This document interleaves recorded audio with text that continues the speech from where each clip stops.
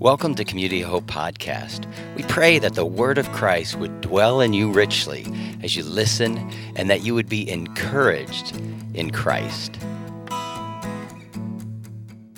You pray with me. Lord, thank you. You are good and your love endures forever. Open our hearts, open my lips. Lord, you know that you use each of us, and I pray you would use me now and open our hearts to your word. Jesus, in your name we ask this. Amen. And let me say, if you're watching online, welcome. We're continuing our series, Journey to the Cross, and today I want to begin with actually a section that is only in Luke, and frankly, it's puzzling. I mean, you read it, commentators are kind of confused about it, and I'm going to come down on where I think it is. And it's this unique section where Jesus says to the disciples, when I sent you out without a purse, bag, or sandals, did you lack anything? And if you know the Gospels, you'll know that Jesus did do these times where his disciples watched him, and then he sent them out to do what he had done, right? And they went out with nothing, and people took care of them. It was a different culture. Or maybe they didn't have to beg, so it was a different culture. But then he says, but now, if you have a purse, take it. If you also have a bag, and also a bag. And if you don't have a sword, sell your cloak and buy one, which is the unique section of Scripture, right? I mean, if you ask the average person on the street, did Jesus say, go buy a sword? They're like, no. I know the Bible. He never said that. And you're like, well, right? So this is the interesting part. But let me continue. He says, it is written, he was numbered with the transgressors. I tell you that this must be fulfilled in me. Yes, it is written about me is reaching its fulfillment. The disciples said, see, Lord, here are 2 swords. That's enough, he replied. So, interesting section. Is this the concept that we're going for here? You know, did Jesus want armed insurrection? You know, some commentators actually say that where you celebrate the Passover, they had the knives that were used to sacrifice the lamb, right? Because, you know, we're different. We go to the meat market. We really don't have any idea what even you could live your whole life and not know what the animal looks like that you're eating, right, in America. But back then, they would slaughter the lamb. They would do everything that was needed. And they said that they had the utensils for the slaughter and the cutting up of the meat hanging on the wall. So some say that Peter looked and said, hey, here's 2 swords. You know, whether or not, I'm not sure, but that's an interesting idea. And yet, when you look at this passage in light of all of Scripture, you have to ask yourself, what was Jesus promoting here? Luke, later on, not much farther in this passage, you have this interesting encounter where he's out of the garden, the soldiers are coming, Peter looks around, sees all the soldiers. Lord, shall we strike with the sword? Before Jesus answers, Peter, one of them, we know from other Gospels it's Peter, struck the servant of the high priest. Sounds like a pretty vicious dude. And cut off his right ear. And Jesus said, no more of this. And he touched his ear and healed him. So I don't know if it was hanging down by skin or if he picked it up off the ground. But Jesus, of course, was not telling them, I want you to fight for me. So it's interesting. And even as you look at the history in Acts, you don't have like the gospel being promoted with swords, right? And Paul, when he talked about wrestling, fighting, so to speak, he said, our battle's not against flesh and blood, but against rulers, against authorities, against cosmic powers, over this present darkness, against spiritual forces of evil in the heavenly places. So and then he goes on and says, take on the full armor of God. And when he mentions sword, he says it's the sword of the Spirit. So you don't really have this history of the church being all armed up for the sake of the kingdom and the sake of the gospel. So what's going on here? the more I thought about it, the more I thought Jesus is saying, I want the Scripture to be fulfilled, and it is my will and the Father's will that I do the Father's will, and my will and the Father's will is to go to the cross, right? I'm going to follow him. He had already decided that in the garden. I'm going to follow him there. And he says it must be fulfilled. So maybe they needed to be armed in order that they would do the arrest. I'm not really sure, but it seems like Jesus is saying, we're going to fulfill this Scripture, and I'm going to the cross, and God's will is going to be done. That's the way I come down on this. But have you ever thought about your struggle to do God's will? You know, we pray that, thy kingdom come, thy will be done on earth as it is in heaven. Do you ever think you're also praying in my life? Like that my feet go in God's... It's not easy, is it? I struggle to do God's will. And I think many times my struggle to do God's will, and possibly your struggle too, is I don't believe that God is good. Right? Have you ever been offended by somebody and you're having a hard time forgiving? Somehow I'm thinking to myself, I can't be vulnerable again. I have to hold on to my right to be hurt, or even to offend back, because God can't be good and can't be trusted with my well-being. Do you know what I'm saying? Like somehow I'm not believing the goodness of God. Or maybe there's some illegitimate pleasure that you're going for, and what you're saying is, God is withholding something from me, and I'm going to get that.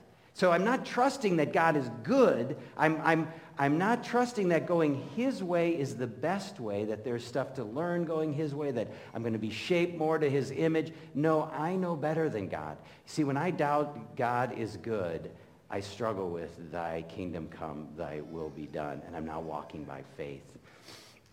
The Scripture goes on and says, and he came out, as was his custom, to the Mount of Olives, and the disciples followed him. And I started thinking, as was his custom. So Jesus was a regular person in prayer.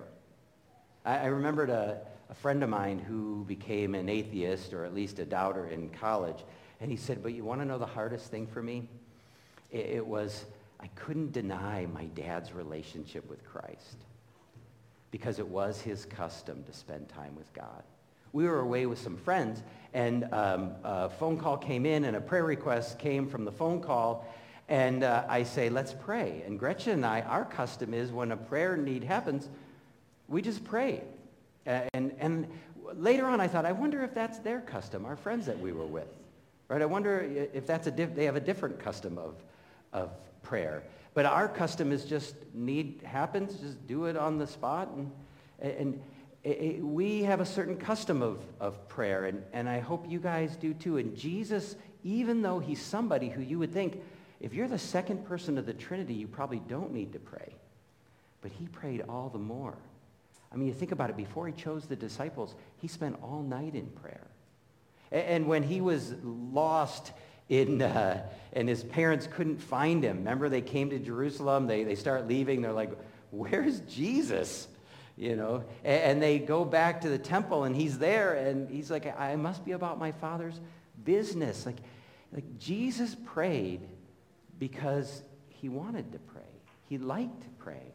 He liked spending time with his Father. There was something about his communion. How was your time with prayer? It says, then he came out, as was his custom, to the Mount of Olives, and the disciples followed him. And when they came to the place, he said to them, pray that you may not enter into temptation. And he withdrew from them a stone's throw away, and knelt down and prayed, saying, Father, if you are willing, remove this cup from me. Nevertheless, not my will, but thy will be done. So he's praying, pray that you may not enter into temptation. Have you guys ever prayed that prayer before? You're like, yes, we just prayed it in the Lord's Prayer. Some people are like, don't pray the Lord's Prayer because it's just a rote prayer. And I'm like, well, it's quoting Scripture, right? And I need this prayer.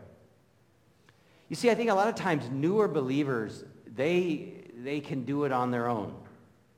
And they're like, I don't have that much, like they just got God and they're going for him and stuff. But I think the longer you walk with Jesus, the more humble you become. I like what C.S. Lewis said. He said, we cannot, in that sense, discover our failure to keep God's law except by trying our very hardest and then failing. Unless we really try, whatever we say, there will always be in the back of our minds the idea that if we try harder next time, we shall succeed in being completely good.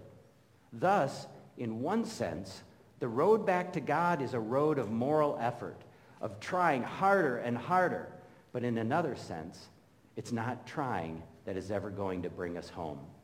All this trying leads to the vital moment at which we turn to God and say, you must do this, I can't.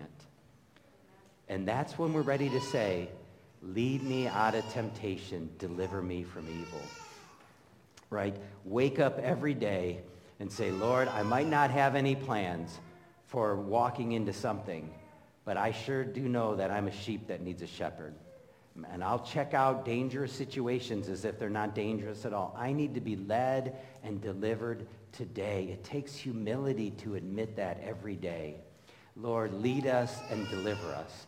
He goes on and he prays, Father, if you're willing, remove this cup from me. Nevertheless, not my will, but yours be done. So earlier I said it was the Father's will and Jesus' will to go to the cross, but he struggled with uniting his will with the Father's will, wasn't it?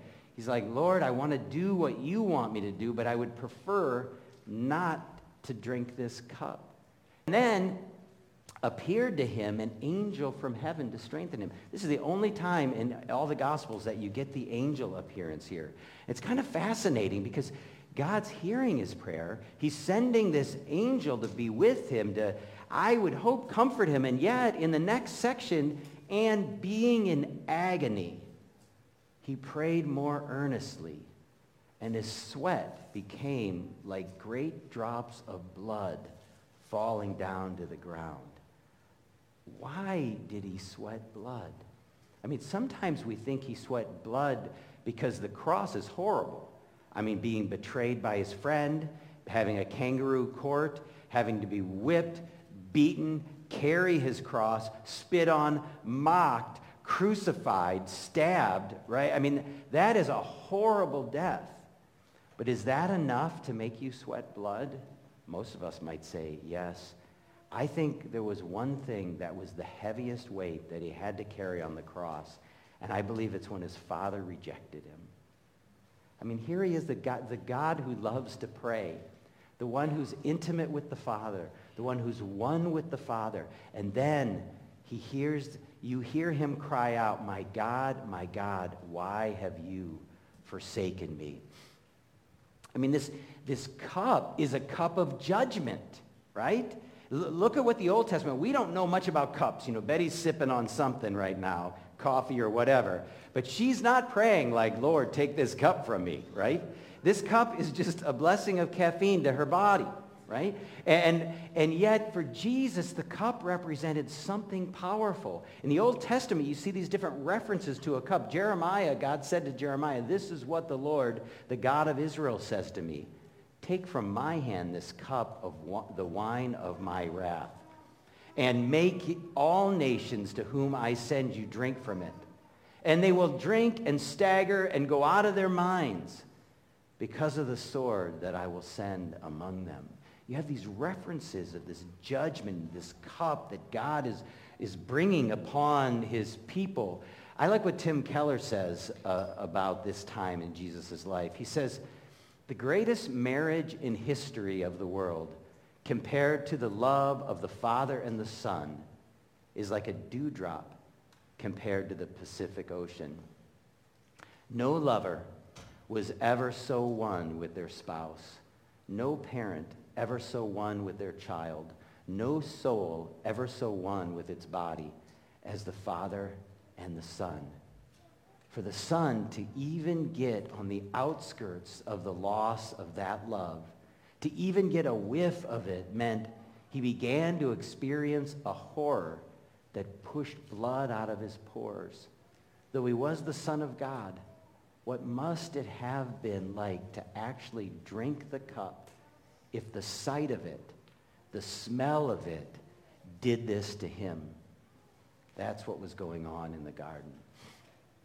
I mean, this is this powerful picture of Jesus anticipating, smelling, and looking towards the time where this intimacy, this oneness that he shared with the Father is going to be severed.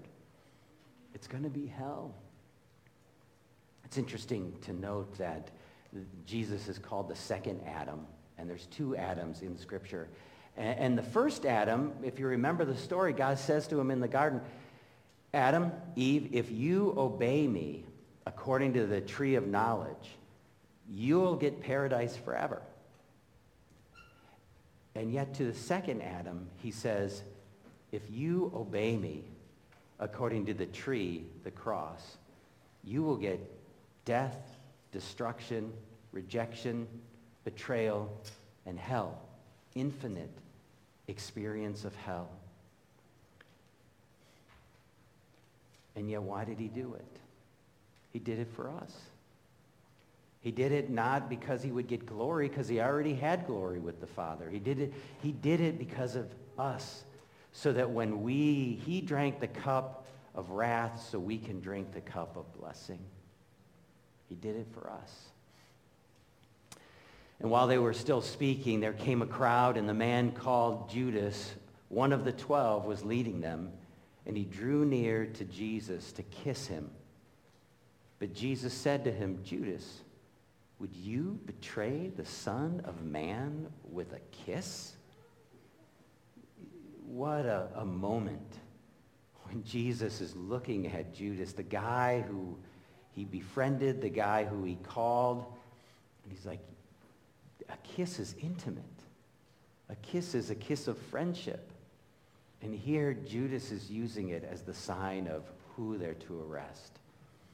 And Jesus looks at him. And it doesn't say that Judas actually had any emotion at that moment. You know, what do we deduce from this? What do we learn about Judas? First, he was the one who betrayed him. But you know what I find fascinating? Every time I consecrate communion, what do we say? What's the tradition that was passed on in the church? Jesus, on the night he was betrayed. Like every time.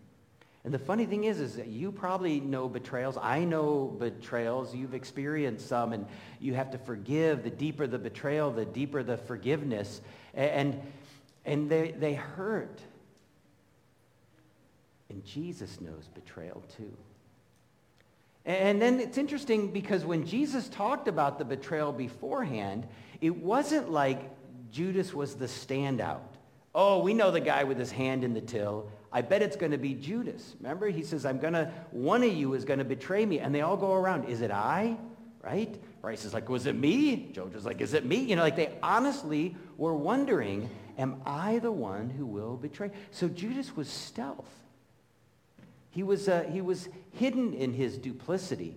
And the Bible would teach us that Judas used Jesus to get what he wanted. Jesus was a pawn in Judas's play. He's not bringing out the kingdom like I want him to. Well, I'll make it happen. I'll turn him in. I'll sell him out. 30 pieces of silver sounds good to me. And I couldn't help but think that many of us are like Judas too. Years ago, there was a song, I think, by a band called Petra, and they had a song called Judas Kiss, And it was how we, many times, are the Judas. And any time that we use Jesus, we treat him like Judas. I remember years ago, I think in 4th grade, my twin brother, the doctor, he had a broken leg, and they went and x-rayed his leg, and there was this big tumor in there. And I remember that when his leg hurt, I used to piggyback him to school. And my parents are like, how has he been walking on this? They're like, Douglas has been piggybacking him to school. Yeah, twins help each other out. And so the doctors look at that tumor or cyst in his leg, and they said, we need to do surgery. And they said to my dad and my mom, we really think that it's cancerous. And if it's cancerous, we're going to take his leg. And if not, we'll take bone from the bone bank, we'll put it in there and, put them together. And I remember this, it was the first time I ever saw my dad cry. Because he came into my bedroom when Dwight was in the hospital, and he wept as he told me that Dwight would probably come home without a leg. And it was this powerful moment. I remember we had everybody praying. Like anybody we knew, pray. And I even cleaned up my little life. You know what I'm talking about. You want to be good, so somehow God owes you something, right? I've got him in my, if I'm good, God, you owe me. So we prayed, and guess what? If you know my brother, he's still walking on the leg. He has, it was a cyst. It was benign. And they fixed him up, and everything was fine, and my life went back to normal, right? Just like Judas. And I can't help but think that that's how we are with God many times. We treat him like a tool that we dig with, and then we're done digging, we put him away. And he says, I want you to be a tool in my hand. Be a tool in my hand. And the next thing I see in Judas is that there's this interesting thing, because Judas, he wanted to betray Jesus, but it says early in the chapter, I think it's either verse 2 or 3 of chapter 22, then Satan entered Judas. So if you looked him in the face, you were looking Satan in the face too. I mean, think of that. We talk about demon possession sometimes, and I've seen people's eyes get kind of funky and different experiences with people who are possessed by demon, but this guy is Satan possessed. And the more I thought about this connection between how evil has a plan and it's going, and Satan is going, I got Jesus. I got it. Yet who's writing the story? I mean, Jesus, God, is still in control, even though the evil one is active and is possessing Judas and betraying Jesus, and yet God still has a plan. I couldn't help but think that so many times in my life, it's so easy to jump to conclusions. Bad things happen, really bad things, horrible things. I don't even know how it could even be part of God's will, but these things happen, and then sometimes we just catastrophize, right? And I don't blame anybody for that, because really bad things happen in the world. And yet the worst thing happened to Jesus, and it turned out for our good. And so sometimes in my heart, I just back up and go, it's horrible, but it's not the end of the story. It's horrible, but it's not the end of the story. I remember my daughter had a bad situation happen with somebody, and leave those details out, but I might have shown up in a police blotter. And then in light of that, there was a lawyer being contacted, and she is a nurse, and she lost her job during the pandemic, applied for unemployment. If anybody worked with early on, the unemployment website had some issues. And it would say things like, you need to reapply, and she's like, I can't reapply, call this number. I mean, it was crazy. So months later, they send her a letter, oh, you owe us $9,000. She spent hours, many hours on the phone with them trying to figure this out. And somebody would be like, yep, it's fixed. No. And she went to unemployment court. And she contacted the lawyer because of this difficult situation. And that lawyer was like, oh, I can take care of this. And Hannah, your situation's so funny. I'm not going to charge you for this. And by the way, I know somebody who works for who's a senator, because I used to be connected to that office. Let me get them working on this. And frankly, she was actually contacted by the Attorney General's office, because she's a COVID tester now. What a great story of the COVID tester fighting with unemployment, but because of that difficult situation, she ended up with a lawyer who had the right connections, that she ended up with everything being taken care of. And you look at this one difficult situation and go, ugh, and yet this other situation got totally resolved. All things work together for the good of those who love God and are called according to his purposes. And it's so easy to jump to conclusions, but you don't see the end of the story. Satan, Judas, intended it for evil, to harm him, but God intended it for good, to accomplish what is now being done, the salvation of many. I know this is all about Joseph, but it's all about Jesus too. And so many times in our lives, we just have to step back and go, Lord, this stinks, but it's not the end of the story. Scripture goes on, it says they seized him and they led him away, bringing him into the high priest's house. And Peter was following at a distance. And when they had kindled a fire in the middle of the courtyard and sat down together, Peter sat down among them. Then a servant girl, seeing him as he sat in the light and looking closely at him, said, "This man was also with him." But he denied it, saying, "Woman, I do not know him." And a little later, someone else saw him and said, "You also are one of them." Peter said, "Man, I am not." And after an interval of about an hour still, another insisted, saying, "Certainly this man also was with him, for he too is a Galilean."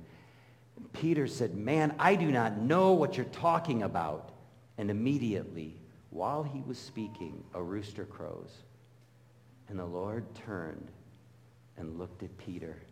And Peter remembered the saying of the Lord, how he said to him, "Before the rooster crows today, you will deny me 3 times." And he wept bitterly. First, I'm glad I'm not Peter. Can you imagine having your failure just remembered in infamy? You know, right? And then Pastor Doug, and just like writing it out in detail, wept bitterly. You're like, really? But I am so thankful for the leader of the disciples to be a failure, because there's hope for me and there's hope for you, isn't there? And what must have been like, because, Judas had this eye-to-eye contact. You betray me with a kiss? And here, I don't know if they were marching Jesus by or how close he could be to the beating and the abuse Jesus was taking, but somehow he could make eye contact with him. And what did that do for Peter and his soul as Jesus looked deeply into it? And he just wept. Now we know the reinstatement and the end of the story, and that Jesus prayed for him and that he did return and strengthen the brethren. But here's this failure. And when we fail, we feel like, is there any hope for me? This is my yard some years ago. Google gave me that picture. Can you see how my front yard tree is not straight? So some years ago, I had a lot of these voles in my yard, and they were killing the grass, and I thought, I know what I'll do. Kill all the grass, till it up, reseed it, and I'll have a nice lawn. So I did that, except I went too deep, and I cut the roots of my little front tree, and I thought, I'll straighten it out later. Well, I could not straighten it. The roots set, and my tree is now growing at an angle. It's truly, it's not the best picture, but you can see that little thing next to it is straight, and my tree is just growing up over Katie's car there. And it was a fail, right? So the city comes along, and they are going to cut the tree down. And I'm like, great, and they're going to plant a new one. But I say to them, wait, can we just use this one as the tree? My wife's like, you did what? I go, I stopped them, and they cut the tree down, but they let me have just a little sprout. Thought it was kind of cool, I didn't totally kill it. We have life coming up. So it grows up, I don't know, year, 2 years later, and I say to Gretchen, I think our tree's going to bear fruit. No, it's not. Yeah, I think there's a pear on it. No, there's not. And guess what? We have a pear tree in our front yard now. Now, here's how it works before I give you what the Lord told me about this. So pear trees are very hardy, and their root systems are very hardy. Ornamental trees aren't. So they splice an ornamental tree into pear tree roots, and then you get hardy roots, hardy tree, and everything works well, except when you cut the ornamental tree down and let the pear tree grow up. And that's what I did. But here's the point. We have fails, and God will use your failure to bear fruit. And he spoke to me and said, Doug, this is a picture of your life. You may fail, but out of that failure, I can bear fruit. Will you pray with me? Lord, lead us on into fruitful living, being a people who are about your kingdom. Lord, we pray, and we would pray again and again, may your kingdom come and your will be done in our lives and on this earth as it is in heaven. Jesus, you drank the cup of wrath so that each of us here could drink from the cup of blessing. And for that, we say thank you. And the more we get that, the more we get your grace, the more you transform us from the inside out. So lead us on in you. Jesus, in your name we ask this. Amen.